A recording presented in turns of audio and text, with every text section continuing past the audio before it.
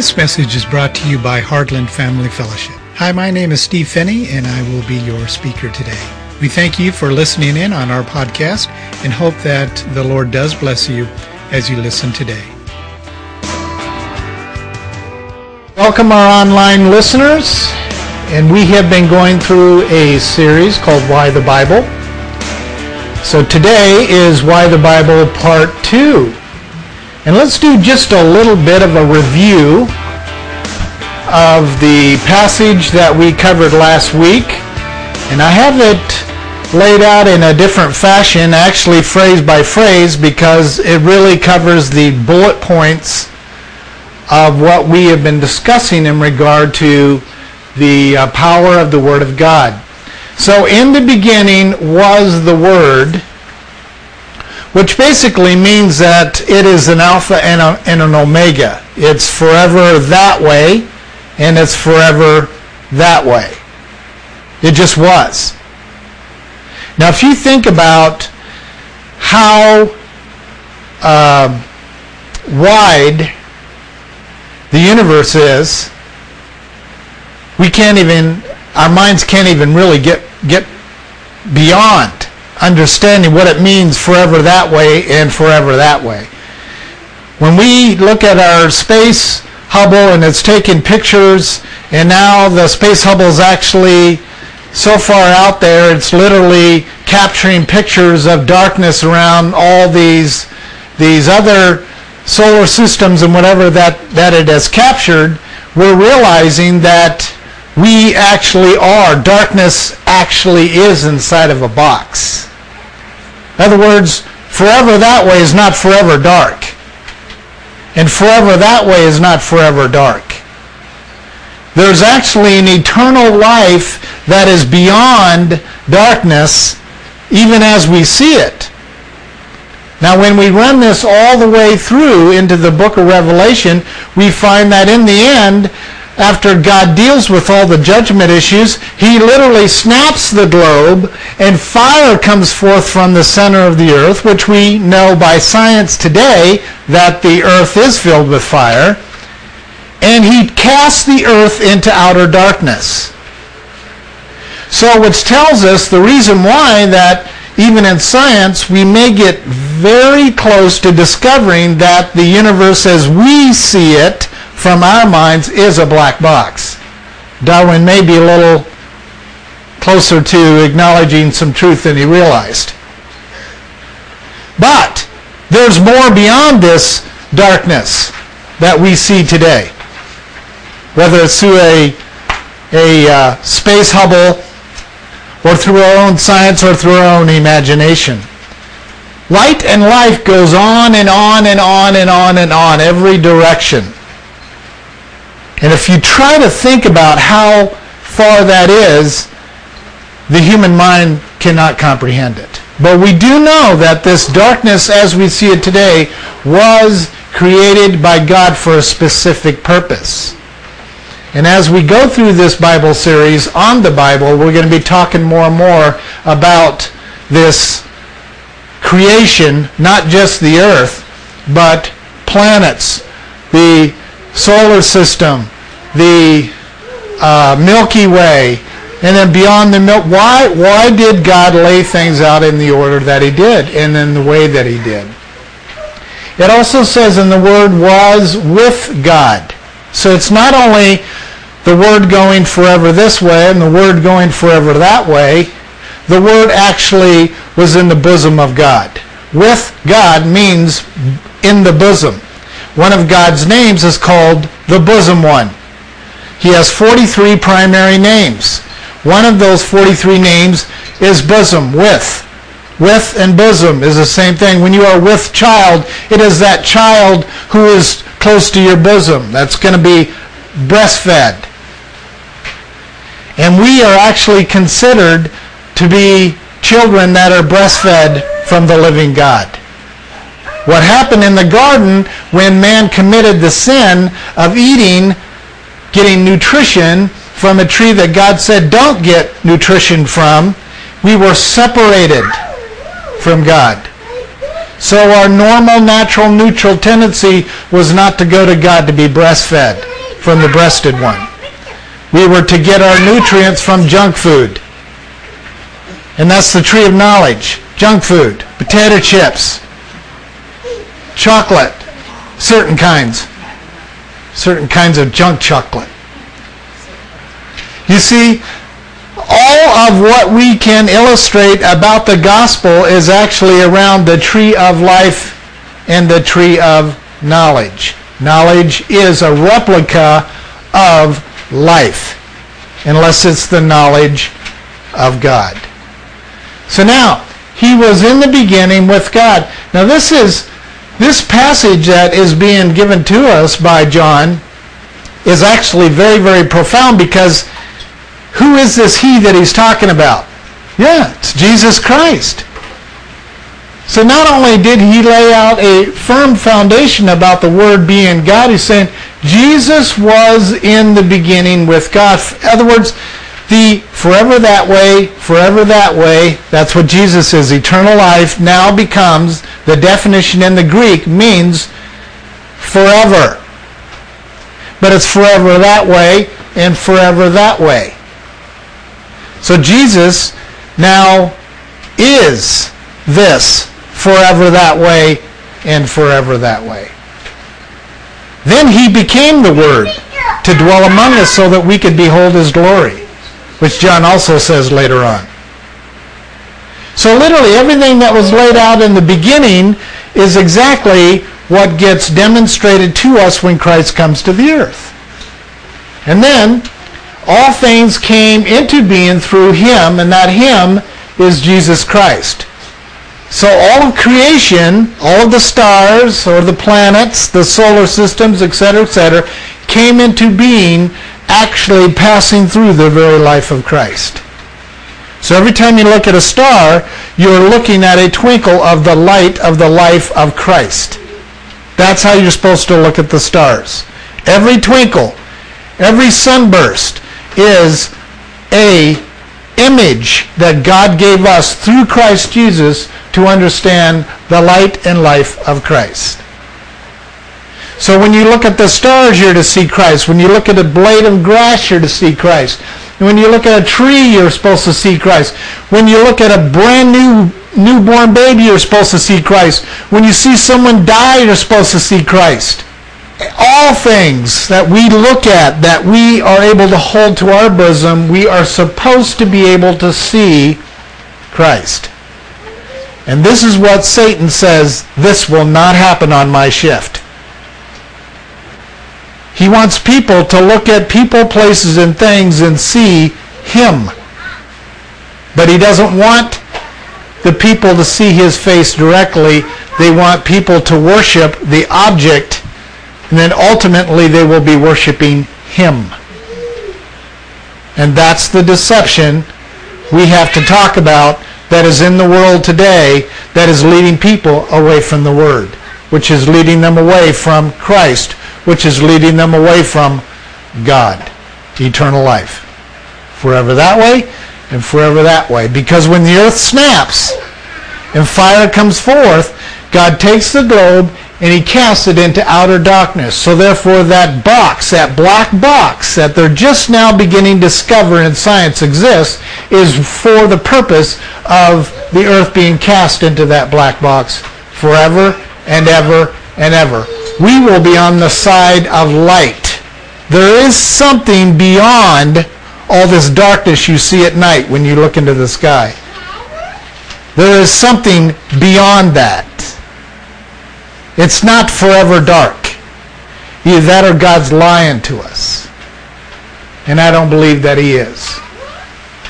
So, and apart from him, nothing came into being. Not a tree, not a blade of grass, nothing that has come into being. And in him was life, the Holy Spirit, and the life was the light of men.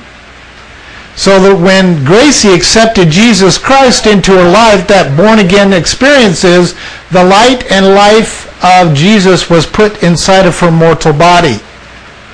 She now becomes, and I hope you understand this concept, she now becomes a star in God's eternity. She becomes a a vessel that God shines and radiates life through her. Light comes through her now. The stars are to be symbolic of exactly what is being done here on earth with born-again souls. Every person that asks Jesus Christ into their life, that light comes in them. They become a, not reflection of, that's moon, they become a vessel to behold the light. Just like the sun is a vessel to behold the light of God. So when we look in the sun, we literally can see the creation of God. So the light shines in the darkness, and the darkness did not comprehend it, and there's no way that before Gracie asked Jesus Christ into her life, there's no way she could comprehend this verse.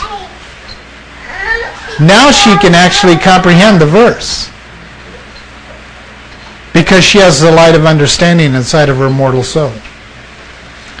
Now when we look in heaven, when we talk about the Word, the diagram I showed you last week was more detailed, but we did not talk about the eternal life aspect of the Word of God. God the Father, God the Son, God the Holy Spirit, and the angels. We've already learned that God the Father is the Word, was the Word. We have learned that Jesus Christ became the Word to dwell among us so we could behold His glory. The Holy Spirit says, I bring into remembrance the words of Jesus. The Holy Spirit literally is indwelling us once we become born again, so the Word of God literally becomes inside of us so we can go ye into the world and proclaim the words of God. But you see, before the cross, the Holy Spirit empowered the angels. The angels would come to the earth, if you remember all those biblical stories, and would have a talk with Abraham, would have a talk with Noah, would have a talk with endless major and minor prophets. Because God the Father told the Son told the Holy Spirit brings a remembrance of the words of Jesus through the angels, and the angels went into the world, and they had a talk with Moses, they had a talk with Noah, they had a talk with Abraham, they had a talk with these major and minor prophets and representatives of God, so that ultimately we will be set up for Christ so we can go ye into the world and introduce them to receive the Holy Spirit, the light of God inside their mortal bodies, to become literally a star of eternity. And you put all the Christians together who are stars, representing lights, representing eternity, you have an unbelievable light source that will literally chase darkness out of an earth. Satan knows that, so he keeps us all separated. He keeps us all independent. He keeps us all functioning on our own, so that the light does not, it'd be like everyone taking a flashlight in the entire world who is a born-again Christian and pointing that flashlight in one given direction. The light would be overwhelming. So, why do we believe today? Why is it, guys, so important for today's Christians to believe that the Word was there from the beginning, was with God, and was God? Why is that important today? I can understand in the beginning when God was putting it all together, but why today? Why is it important that that church right down the street from us preaches that the Word of God is the absolute, infallible authority of God? Why? So then why don't Christians boldly, in an immovable way, proclaim the offensive truths of the gospel?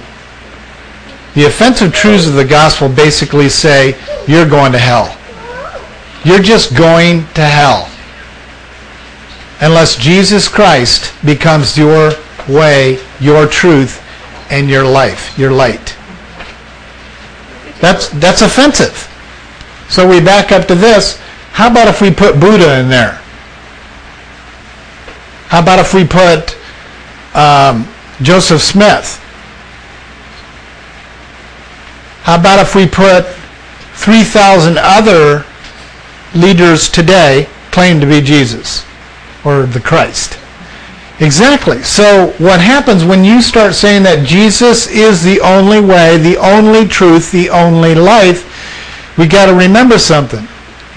When it says Jesus is the way, it actually translates out in the Hebrew as pathway. There's only one road. There is no other road. All other paths lead to, say it bluntly, Satan. So there's thousands of paths, they lead to Satan. There's one pathway, this here, that leads to God. No man comes unto the Father except by Jesus. So this is very offensive to people. So Satan knows the only way to destroy the gospel is to get him out of his place. And to put Buddha in there, and everyone has to kind of accept it. Or to put the Mahdi, which is the Islamic Jesus, put him in there. Or Joseph Smith, who our new president-to-be guy, or wants to be president. He's a Mormon. He believes in Joseph Smith as Christ. And pretty soon you have Christians supporting Antichrist for political reasons because they're nice, or it's the best of two evils, or whatever. Our world is very mixed up. The simple answer is, if you want to tie it into politics, is if I do not have evidence and proof and testimony that my candidate is a born-again, indwelt Christian, I'm not voting. Either that or I'm going to write someone else's name in, which is what I plan to do. So this is critical. They're even developing government rules that you cannot speak of politics from the pulpit like I am this morning. They're called hate crimes. Those kinds of things are to block us from saying that Jesus Christ is the only way, the only truth, and the only life. Truth is translated out in the Hebrew as what? Do you remember? Even in the Latin it's pronounced trothed. What does it mean to be trothed? Huh? Betrothed means you're engaged. It's a wedding statement. Right now we are engaged to Jesus Christ. We're not married. But engagement to the Hebrew means you are committed for marriage. In order to in order to get out of an engaged relationship, you have to file for divorce. So when Joseph said he needed to put Mary away, he was actually saying he needed to divorce her. And that was during their engagement. Because Hebrews believe once you're engaged, you're committed until death parts you. The wedding feast has not happened yet. Same thing with us. The wedding feast hasn't happened yet. We are in our engagement period or process with Jesus Christ. Okay. Now, this is why it is really, really important for us today to believe that the Word of God is what we just said. We have this scripture down here that I'd like to have someone read.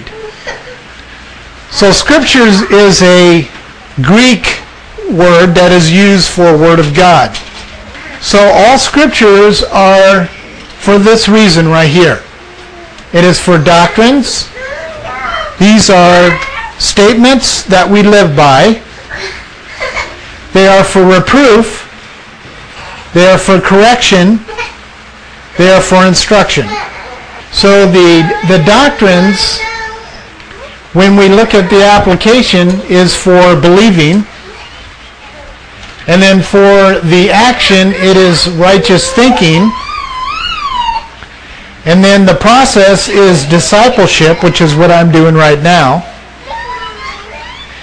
And it is hopefully and ultimately to produce repentance, identity in Christ, discipline, obedience, first fruit, victory, and vision.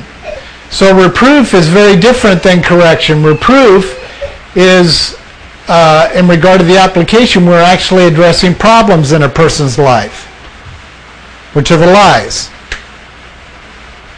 And then it's for righteous choosing. Correction is for turning the person around from their patterns, and it too is for righteous choosing. Then it goes into more discipleship. And then instruction is for training. And that is also what Sunday mornings are supposed to be about. It's a training time. And it's for actual righteous living, which dumps into discipleship. And the reason why we have to have quality discipleship is to literally have a transformational biblical worldview. In other words, we are literally living and walking in truth, and true identity in Christ Jesus, or our betrothment, our engagement to Jesus Christ. So that when others, like Gracie, what affected her and what the Spirit used, interesting as it is, what the Spirit used in her life is for her to realize she was not one of the bridal members at that moment. That's what the Spirit used in her to say, you are not one of my bridal members. Because truth means troth. The whole issue of salvation is, are you a bridal member or are you not? That's it. That's what truth is. Are you a bridal member or are you not? If you take away the sting of the gospel, the purpose of the word, there's no way you can do this in a person's life. Do you know how many people in the world today avoid going to someone for counsel? 100% of every person that walks the face of the earth has a bet to run from going and getting help. That's why they go to hell. Unless Jesus Christ takes them through a betrothment. In order for a woman to marry a man, she has to give up her name of her father. She has to give up her past life. She has to give up all of that and join herself with her husband and go on whatever mission fields that God calls him to, and to give her life to him. That's what it means to be born again. You're giving up past identities, past lives, past father, past everything, and joining with a brand new life, a brand new identity, a brand new commission. So discipleship is the process of training, teaching the doctrines, instructing them to actually come to the body, Christ in each of us, to receive counsel, so that someday we will be able to do this. If not, you will die just as selfish as the day you were born. There are thousands of Christians that died just as selfish as the day they were born. They did not embrace discipleship. The reason for the word today is for discipline, discipleship. And if people don't want to be disciplined by an instructor, by someone correcting them, by someone reproving them, and by someone not imparting the doctrines, then they will remain acting as if they are unsaved in a saved family or community. Yeah, Barna Group surveys say that 0.08 churches in the world today practice church discipline. 0.08. That's not even 1% of the church. Why? Because they're afraid to say this is how you must believe. And if you don't, there's going to be problems. And we're going to have to deal with the problems. We're going to have to correct you. And if you don't receive instruction, there's going to be discipline, which is where this word comes from. There's going to be discipline. Discipline, being spanked, being corrected by your mom and dad, or Jesus, or a spiritual father or mother, is to turn you away from those lies that create problems. And if you have to do your own thing, you're just as stupid, and that is a biblical word. Stupid means, in the Hebrew, if you remember the stupid shepherd passage that is used in Isaiah, what it actually means is you know what is the right thing to choose, but you don't do it.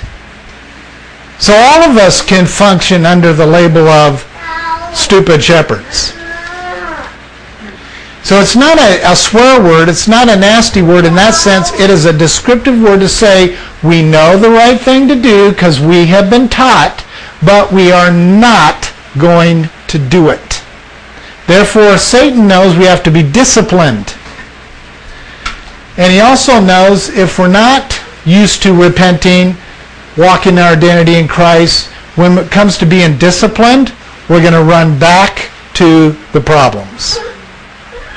And that's why the Word of God is sharper than a two-edged sword, literally dividing our soul from our spirit, our joints from our marrow, able to judge every thought and intention of the heart. Do you know when Jesus would walk up to someone who had bone cancer, and yes, they had bone cancer back in Jesus' day, they just didn't know it, but they had every form of disease we have today, in some fashion or another, Jesus could literally walk up to someone who had bone cancer, and that is cancer in your marrow. So when the Scripture uses the term that the Word of God is sharper than a two-edged sword, and it can separate the joint from the marrow, how did they know what marrow was? That's the stuff inside your bones. And when Jesus would speak, even the marrow inside people's bones would respond. People would be healed. That's how powerful the Word of God is. Any questions about this diagram?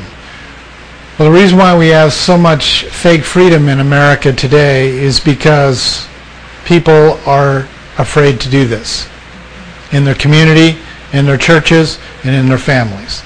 If we practiced what you're seeing here right now, you would see America start to have some of the same issues that you see in Egypt, Christians, that you see in any of those countries over there where Christians still practice the power of the Word of God.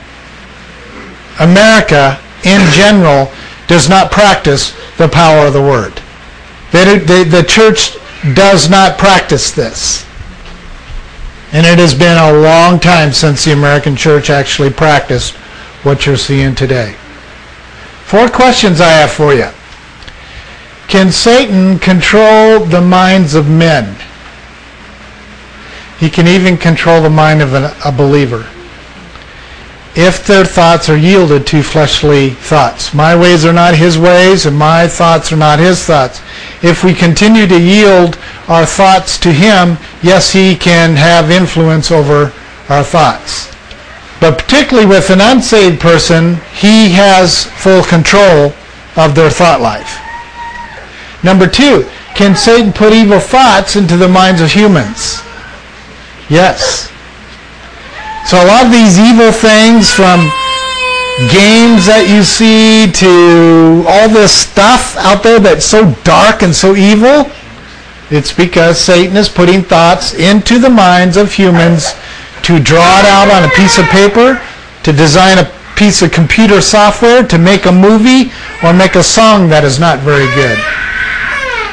Now, can Satan come and live inside a non-believer? Do you know that percentage-wise, not quite 100%, but almost 100% of the people surveyed, people in general, believe that there is a devil or an evil force and that there is evil in the world. And there's evil people in the world. That's because they could actually answer yes to these. But if you put Satan's name in there, all of a sudden they start hesitating. But if you say, can evil control the minds of men? They have the tendency, according to Barna's survey, to say yes. But if you say, can Satan control the minds of men? They hesitate. You see, what's happening is they're able to identify identity, something that is a part of the gospel. God the Father, father of lies, Satan, and mankind. So they can't say yes. But they can be surveyed in regard to evil. So, can evil put thoughts in the minds of humans? Yes. Can evil possess a man? Yes, I've seen it. So it's easier for them to answer. So can Satan construct evil stories in the hearts and minds of people? Can evil? You see, the answer is yes, yes, yes, and yes. Now here is the crazy thing about this. I would love for Barna Survey to actually take these 4 questions and survey them out. They have done that with evil. But I would love to have them survey the specifics of these questions. Because it specifically would help us understand this. The answer is, then why do we question the abilities of the God of the universe? It's actually beyond. Universe is a very boxed in term. But the God of the universe to control man, to put thoughts in his mind, to possess him or indwell him by the Holy Spirit, like would happen with Gracie, and construct words or the Word of God through his feeble mind and hands. Noah, pick up your pencil. Jonah, John, Paul, pick up your pencil. I am about to speak. You see, when we read this, we have all kinds of red flags that go up. We have all kinds of doubt. Oh, God didn't do that. He didn't say to Paul. He couldn't speak to Paul directly. He couldn't possess Paul. He couldn't. And we go, no, no, no, no. Either that or they question it. But the truth is, they say yes, yes, yes, yes. So just the human logic tells us that the gospel is true, that Satan has cleverly deceived the entire world to say yes to him, yes to him, yes to him, yes to him, and no to Jesus Christ. So to get the whole world thinking that the Word of God is without power, is without authorship, authority, is critical. It's absolutely critical. So starting next week, we're going to go through 10 keys. And from there, I'm going to walk you into some translations that are out there that are being used. A lot of you know I've been part of a boycott of NIV for many years. I'm really ramping up this boycott because NIV has now made a decision not to print the old NIVs and only to print the new NIVs, which has taken the masculine statements out of the Bible, 6,382 references to the masculinity of God the Father, God the Son, and God the Holy Spirit, and men in general. Why are we doing this?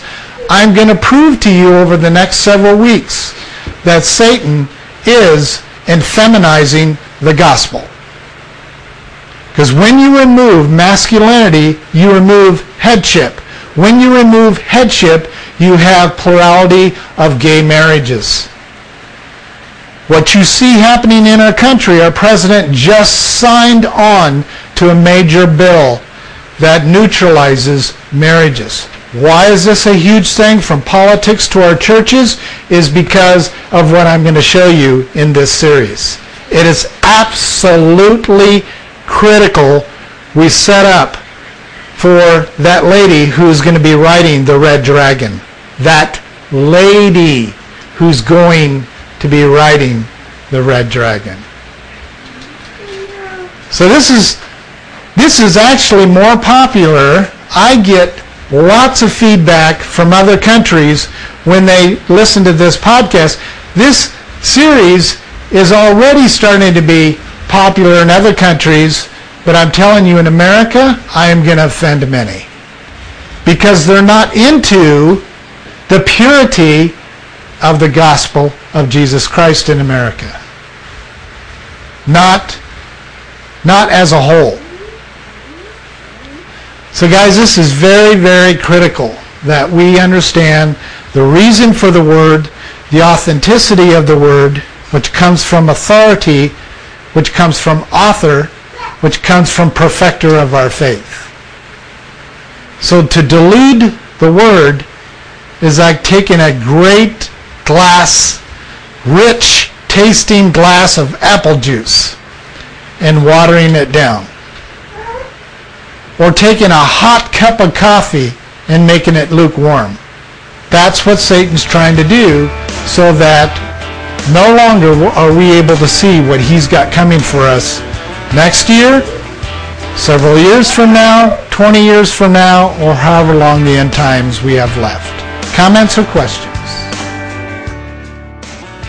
Thank you for joining us today. Heartland Family Fellowship is a local church plant here in Sterling, Kansas. Our fellowship includes the family and all levels of worship. Our mission is to bring families back together spiritually, relationally, and physically. Many people ask us, what does that really mean, or how does it benefit them? Well, it means that you can bring your entire family to any of Heartland's events, and we will work to keep the focus on God, Jesus Christ, and the body of Christ without dividing up the family at the front door. If you're interested in learning more about our fellowship or other family integrated fellowships, please log on to our website. That is www.heartlandfellowships.org. We thank you for joining us. Get yourself in a bind, lose a shirt off your back. Need a floor, need a couch, need a bus fare.